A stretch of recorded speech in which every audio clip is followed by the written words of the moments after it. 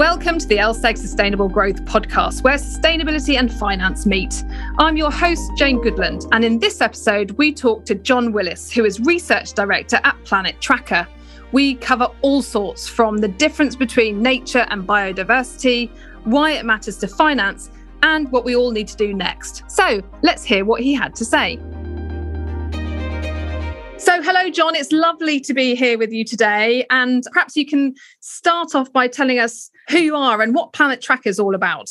Well, thank you very much for inviting me. I can confess I regularly listen to your podcast. I'm not just saying it because I'm on it.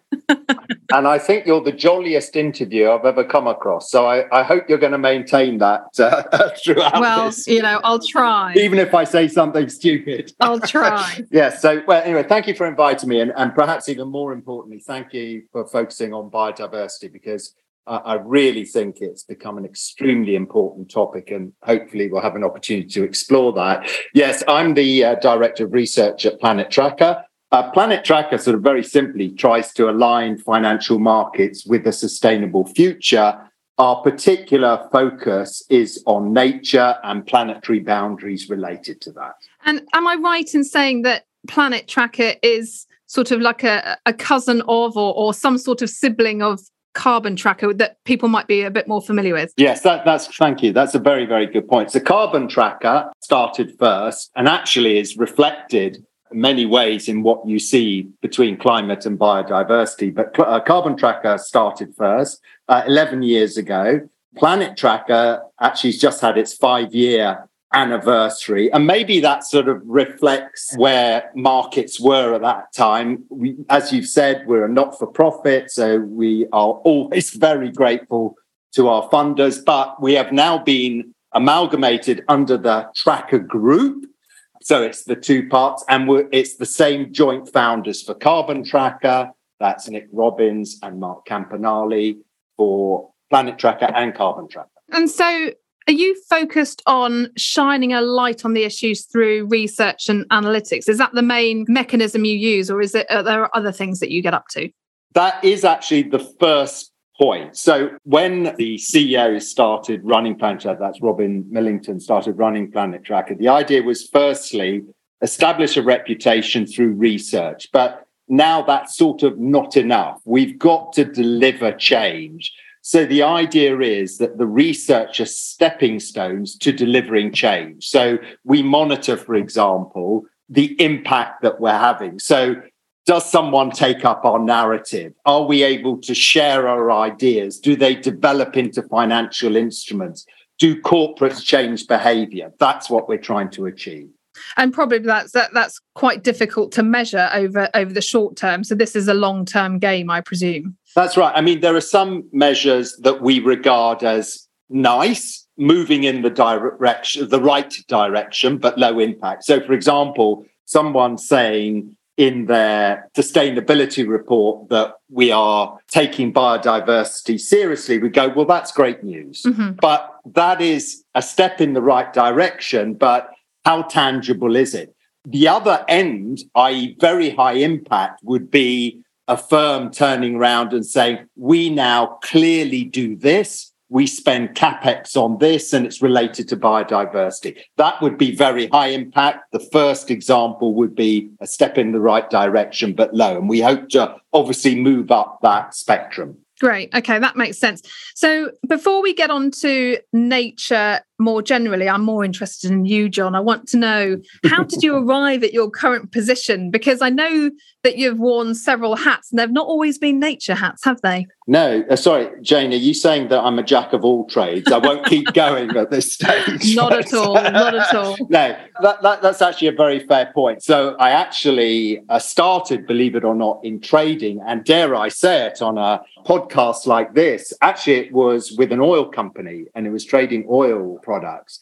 And from then, I actually moved into the sell side, who actually wanted to look at utilities and energy more generally. So I started as a sell side analyst, sort of you work your way up doing that. Then I actually moved over to the buy side because I was very, very interested, to see both sides of how the financial markets work.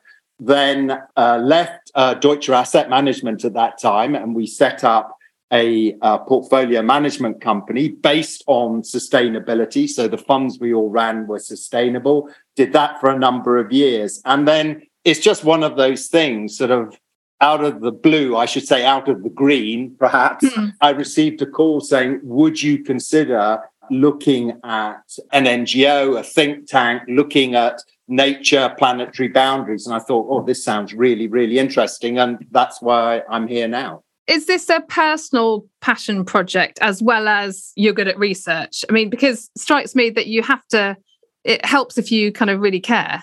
Yeah, no, I think you've really got to care. I mean, this isn't a pitch, but there's a lot of people in the NGO community. And I think by the way, I think it's very difficult to get this balance right. I think you've got to be very passionate about what you do. But if you're overly passionate, and I'm not suggesting that everyone in the financial markets is not overly passionate, but they can sort of get a bit tired of this. You've got to do this now. It's the most important thing in the world. It's trillions, because one moment it's millions, then it's billions, and then it's trillions. Lots of zeros, basically. That's right, exactly. And I've lost count. So I think what really helps, and we've done this at Planet Tracker, is we take some people from a financial background, some people from an environmental background, and people also from a corporate background. And I think it's that mixture which hopefully allows us to get a message that resonates. Yeah, and I think it's a good point you make, actually, because the research that's coming out of the Tracker family, shall we say, I think is really quite differentiated from perhaps some other research that's out there. And it does, from the pieces of research that I've looked at, both on the carbon and the planet side, are a really good blend of both the environmental sustainability side of things, but really blended with a solid financial basis. And I think that's what makes it really compelling. So listeners, if you haven't checked out the reports or the websites, then I urge you to do so, because they're a very good read. So that's you, fascinating career. I guess the thing that I'd like to ask is why all this matters. So I think for some people, the link between nature as we know it and financial markets, that link is very unclear in terms of how do those two things interrelate? Why do they matter to each other?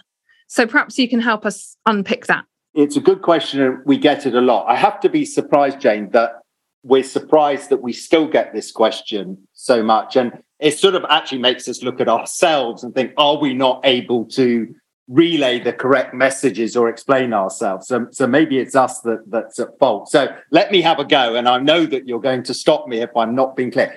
Would you mind if I just start with a couple of definitions? Because I think it's actually quite important. And I don't want to sort of bore your listeners. But the first thing I just want to say, in terms of nature, when I'm talking about nature, I'm talking about sort of all animals, plants, and other things in the world, basically. It's the physical world or universe as we know. That's nature. Biodiversity, and to be honest, biodiversity and nature are often used in the same term, and there's reasons for that, I think, partly because of UN classifications and things, but biodiversity is plant and animal life. So let me just give an example. If I've got a river is part of nature.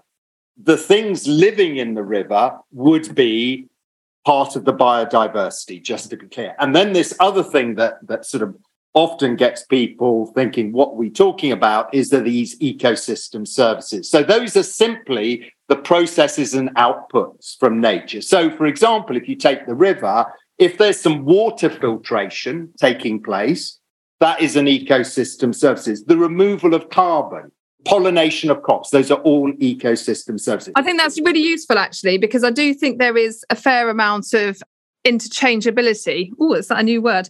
Of biodiversity and nature, actually. And the two are distinct. So what are we going for today? Are we going to talk nature? Let's go big, Jane. Let's go with nature. I'm not overly worried about it, I have to say, because I think if people are talking about the living things, biodiversity, that's great. But what I would say is if you're talking about an oil reserve, you say, well, that's not living, but obviously it's part of nature. So I think probably for people in the financial markets, they're probably most concerned about nature, really, aren't they?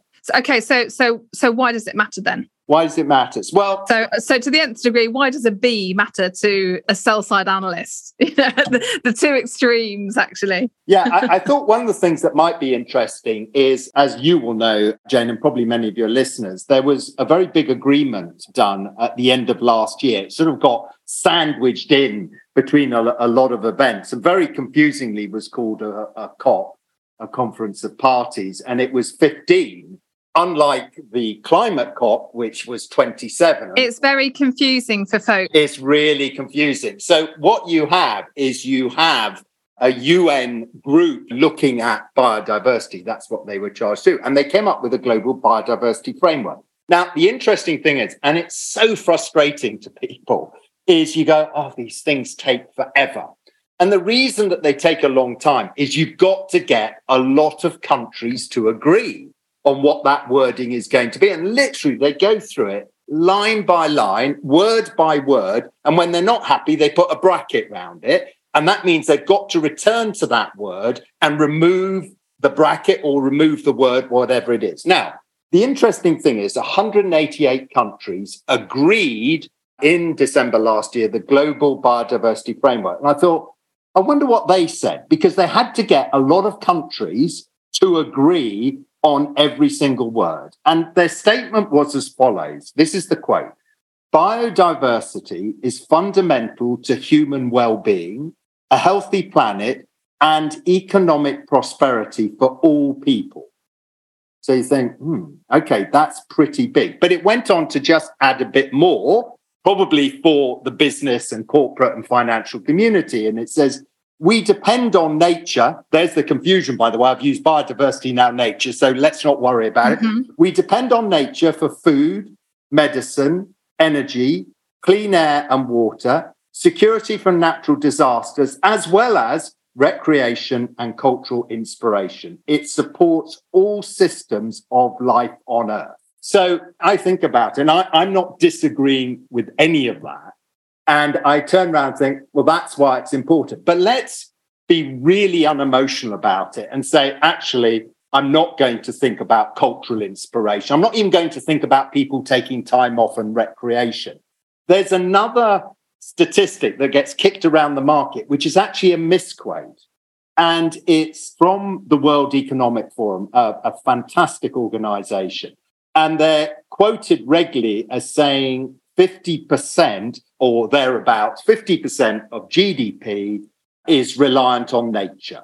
Actually, what they said was about 50% was moderately or highly reliant on nature. Actually, the whole economy is reliant on nature. 100% is dependent on nature in some form or another. Obviously, less so in some cases. So financial markets absolutely need to understand it. It's a different issue whether they want to price it in. I completely accept that. And because of that, there are often unintended consequences or implications that happen. So let me just take one. One piece of work we did was looking at credit rating agencies. So credit ratings, as you know, really sort of define one of the most important structures within the fixed income market.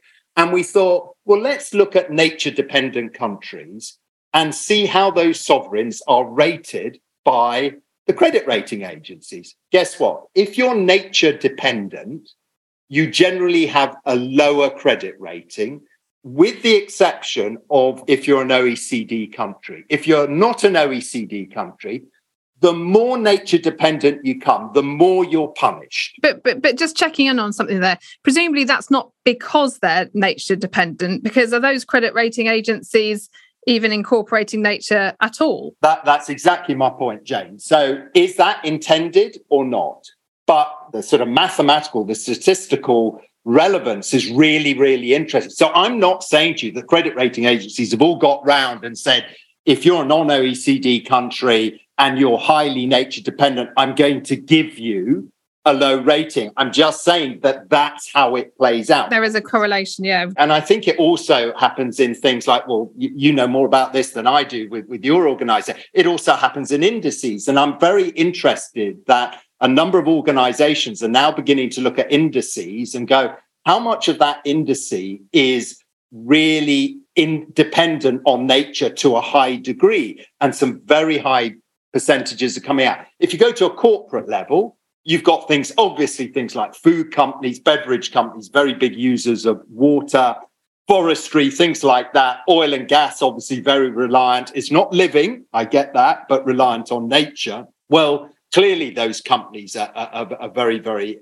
dependent. And I think there's something else creeping up the agenda, and we're sort of betting it could take off. And I think that's litigation. And that is why I think financial markets really should look at that. Who would be the litigators in that? Would that be indigenous communities or? Yeah, I think it can be a variety of things. So you've actually got some, excellent NGOs who do this work. So someone like Client Earth, for example, would come to mind immediately with some very high profile cases. And the interesting thing is, if you are polluting nature, it's often very, very visible. Now, you could say in a legal environment, does that make a difference? Well, I'm going to leave that to the legal experts, but it's also can be very local. So you can see it in your area, which also makes it very traceable. These are all very, very promising signs for a litigant. I'm not saying everyone should be sued tomorrow, but I'm just saying you're going to have to start taking this into account. And interestingly, there's an expectation that when it comes to litigation and nature, it will be much more penalty-based. So you will be able to attribute value to it. It's more difficult in climate because you could say, well, the fact that the temperature around the world is rising, is it really just me? So most of the legal cases are trying to stop you do something which may not carry a financial penalty. I hope that sort of makes sense to you, but it's an important issue. Yeah. Moving on a little bit from the litigation side of things, I want to kind of talk to you about economic value in the context of externalities. Yes. So I think that if you're thinking about comparing, contrasting nature with climate, which we will come on to, by the way, but just for a moment, thinking about the differences in the context of externalities. So at the moment, we price carbon either through the mandatory markets or voluntary markets, but in some way, shape or form, companies are starting to think about units of carbon CO2 equivalent and a monetary value, which makes kind of the internalization of climate easier.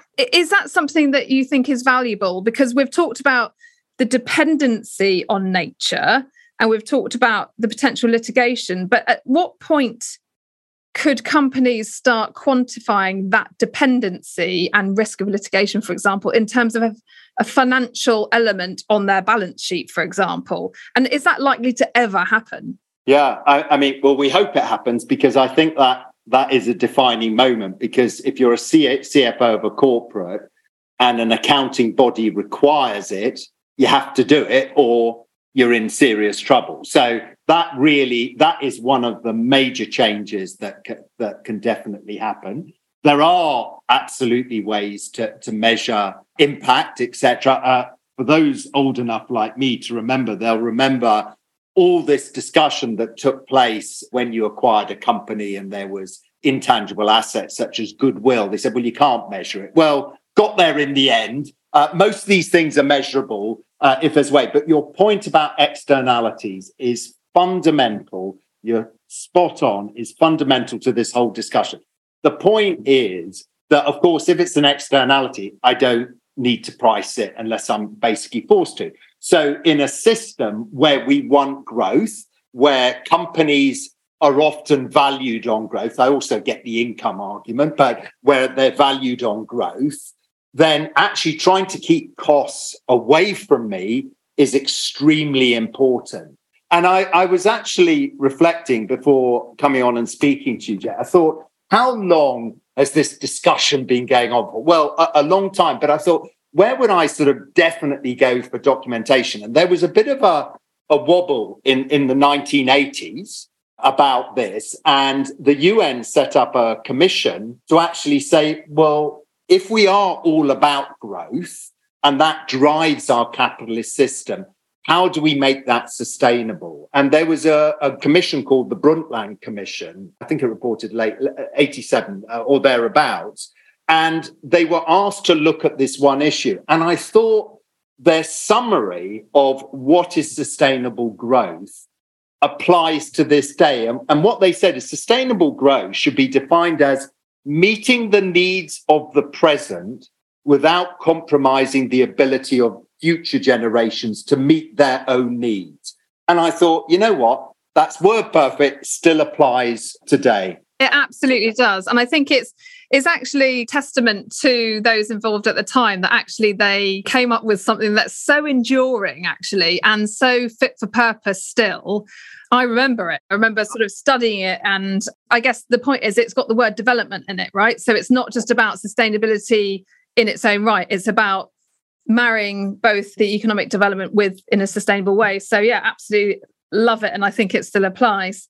Let's turn our attention to this whole climate v nature side of things, because it's interesting how climate has effectively been the pop star almost, and nature is the understudy. And it doesn't seem quite right to me. So, why have we come to this situation when actually surely climate is part of nature, isn't it? Look, I know your listeners don't listen to this for a history lesson, but it's very revealing. So in 92, which maybe more people will remember, there was the Rio conference, also called the Earth Summit, and it was in the aftermath of the Cold War.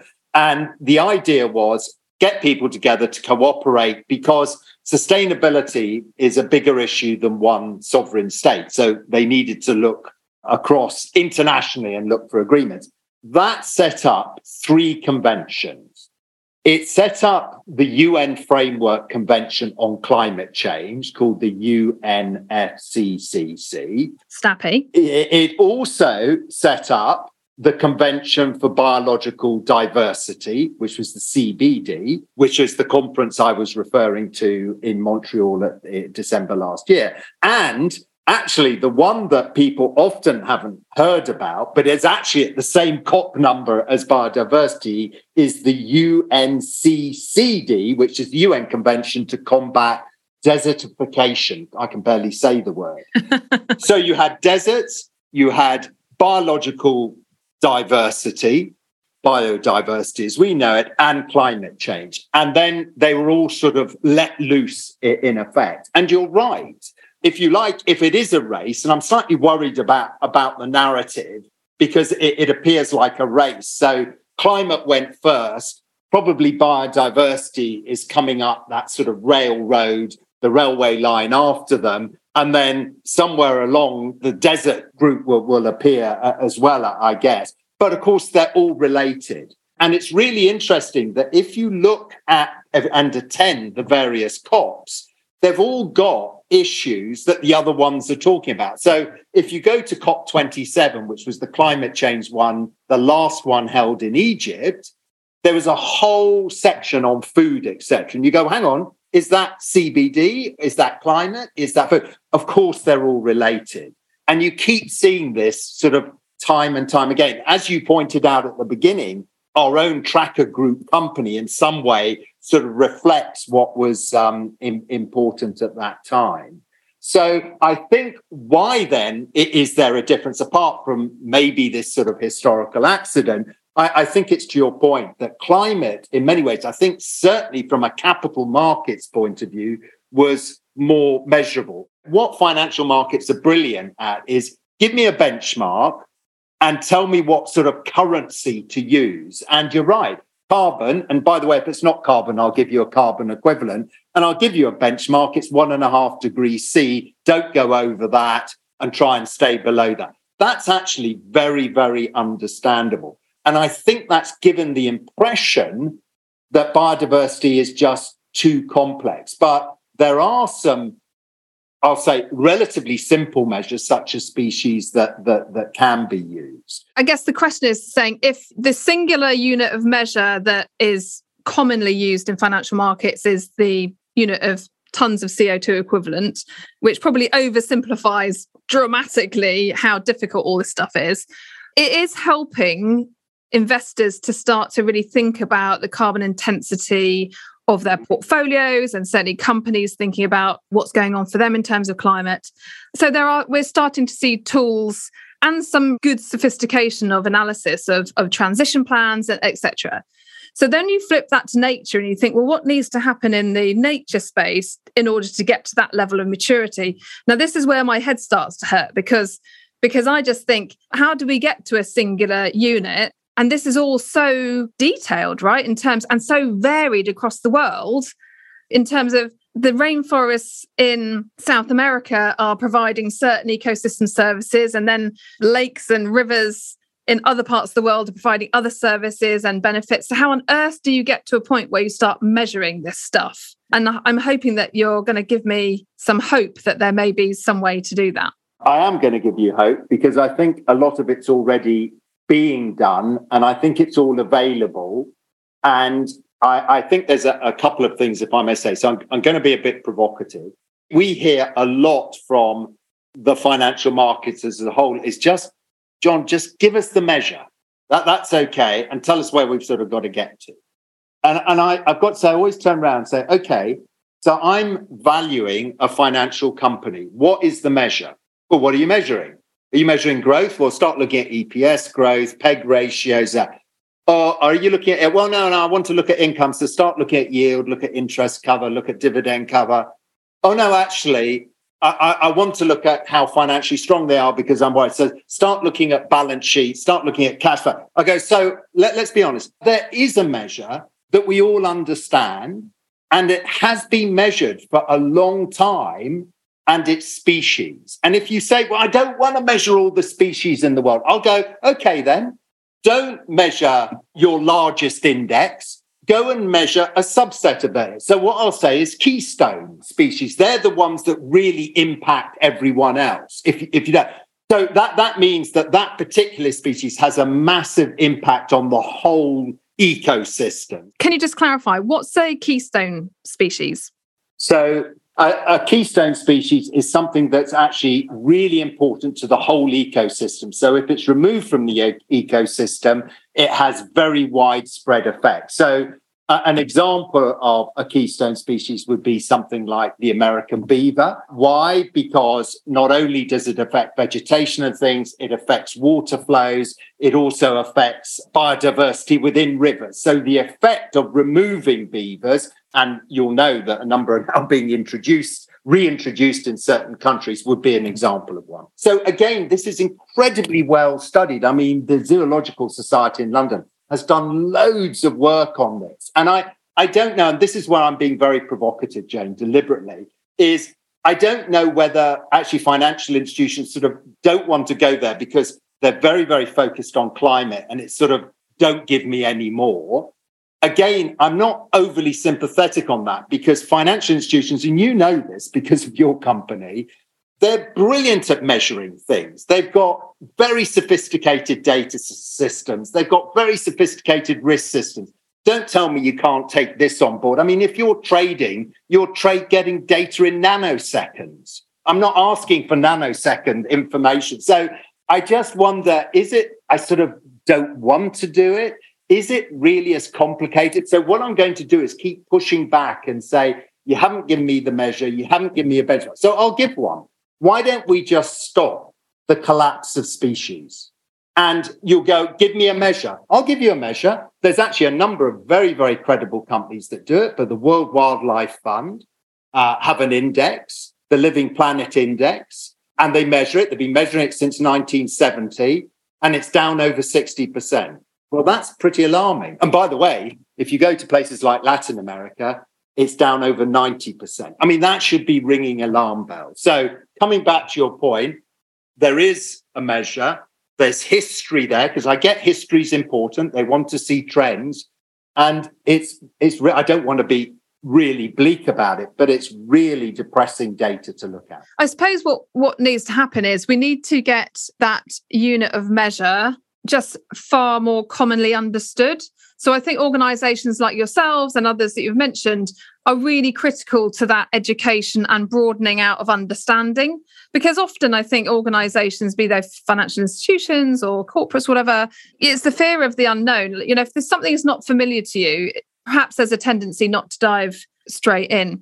I guess the other thing that potentially might be going on is this sense of thinking, well, it's not the job of the financial system and it's not the job of the corporates. Isn't nature all about governments? Mm-hmm. And governments have a big role to play in the extent to which their natural resources within their control are either exploited, protected, or somewhere in the middle. So what do you say if people come with that perspective of saying, look, this isn't something that is for us to solve, this is a governmental issue? You want the polite version, I'm assuming. Well, probably, yeah, because yes. I don't want to get censored. But so I'm not sure we've got the bleeping capability on our recording. Yeah, that's right. So your question actually is very well backed up. Again, I'm going to quote the World Economic Forum, who do a global risk report every year, which is sort of telling you, I mean, I know you know it, telling you, how business, how thinkers are, how governments are thinking about risk.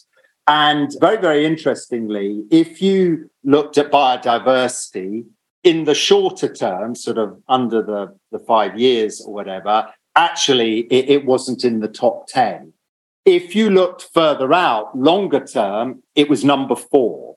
So what I'm feeling is people are thinking, oh, there is some risk with biodiversity, but probably to your point, I'm not really understanding what that risk is. To your point about whose responsibility is, well, we'll come back to your earlier question about why should financial markets care? Well, one of them, if I'm going to do it through complete self-interest, there are loads of companies dependent, moderately and highly dependent on nature. So they should really care. Because if I don't care, if I'm a food company, I'm a food processing company, those are obvious ones. If I'm very reliant on water, I really should care because that is my business model. I'm not even making an environmental argument. I'm making an economic one. So what was interesting, if you really dug into the WEF risk report, it was basically saying what you've just said, is that 5% of respondents believed that business was responsible for putting it right. So I'm assuming that they're going, well, my business has nothing to do with nature, therefore it's not my problem. And a further 5% said, well, okay, it's private and public. So that's 10% saying private is involved in some way. So presumably 90%, which they tell you, is the job of international organizations, regional organizations, national organizations, and governments. Basically, it's not our problem. Yeah. And my point is that they get nature for free. So I don't think they want to be associated with it. And maybe, and this is a bit depressing, so we don't want your listeners to be depressed, is in some options, and this is really unpleasant, is that businesses can move on. So let's say I'm a food trader, and let's say I'm reliant on a country, and actually they completely decimate the soil, okay? And actually in some countries that has happened. There's been massive degradation of soil. And by the way, if that was a factory, a company wouldn't accept that. It would think, why have I just run down this factory so it doesn't work anymore, unless they're depreciated. So, but those businesses can move on. So I take my crop from country A goes down the pan. I move on and buy from country B. Now, does that allow country A to? And you think, so there's no responsibility. That business is not really affected unless the prices change. And I just think until it's this point you made about externalities, until this is priced in, I do think businesses want to remain distant. So much so that even when you have an industry which has to restore nature, they often, not in all cases, got to be careful what we say, but in many cases, they won't. So take the mining industry. That's an obvious one. And you say, look, this was constructed. We're extracting a finite resource. We're going to remove it. But the requirement in most countries is you will then restore it. So let's go to very well-known countries and see whether that restoration takes place. It doesn't take place. So if you take Canada, well known for its mining, there are over 10,000 abandoned mines never restored. Australia is 50,000 and the US is over 160,000. Why? Because the mining company suddenly can't operate anymore, goes bankrupt before all that decommissioning has to take place. So I can walk away. The system allows me to walk away from nature. And I think it sounds like the system needs to be fundamentally rewired. And just talking to you over this period of time, it's almost like there's this kind of clear to-do list, right? In terms of, and some of it's, of course, about disclosure, and we need companies and investors to do more disclosure. But fundamentally, what it comes down to is the fact that our economy is reliant on free stuff, and that free stuff is nature. And all the while it's free, then actually there's no inherent value, or there's limited inherent value placed on it. And I guess this comes back down to the fundamental flaw to the current way of doing things. So, I mean, this has been absolutely enlightening, and we could go on and on, I'm sure. I just want to close because we are out of time, but I just wanted to get a view from you about a company. Let's say the company hasn't even thought about nature yet. What's the main thing that they need to do right now? Good. Thank you for finishing on that point, because that's very positive.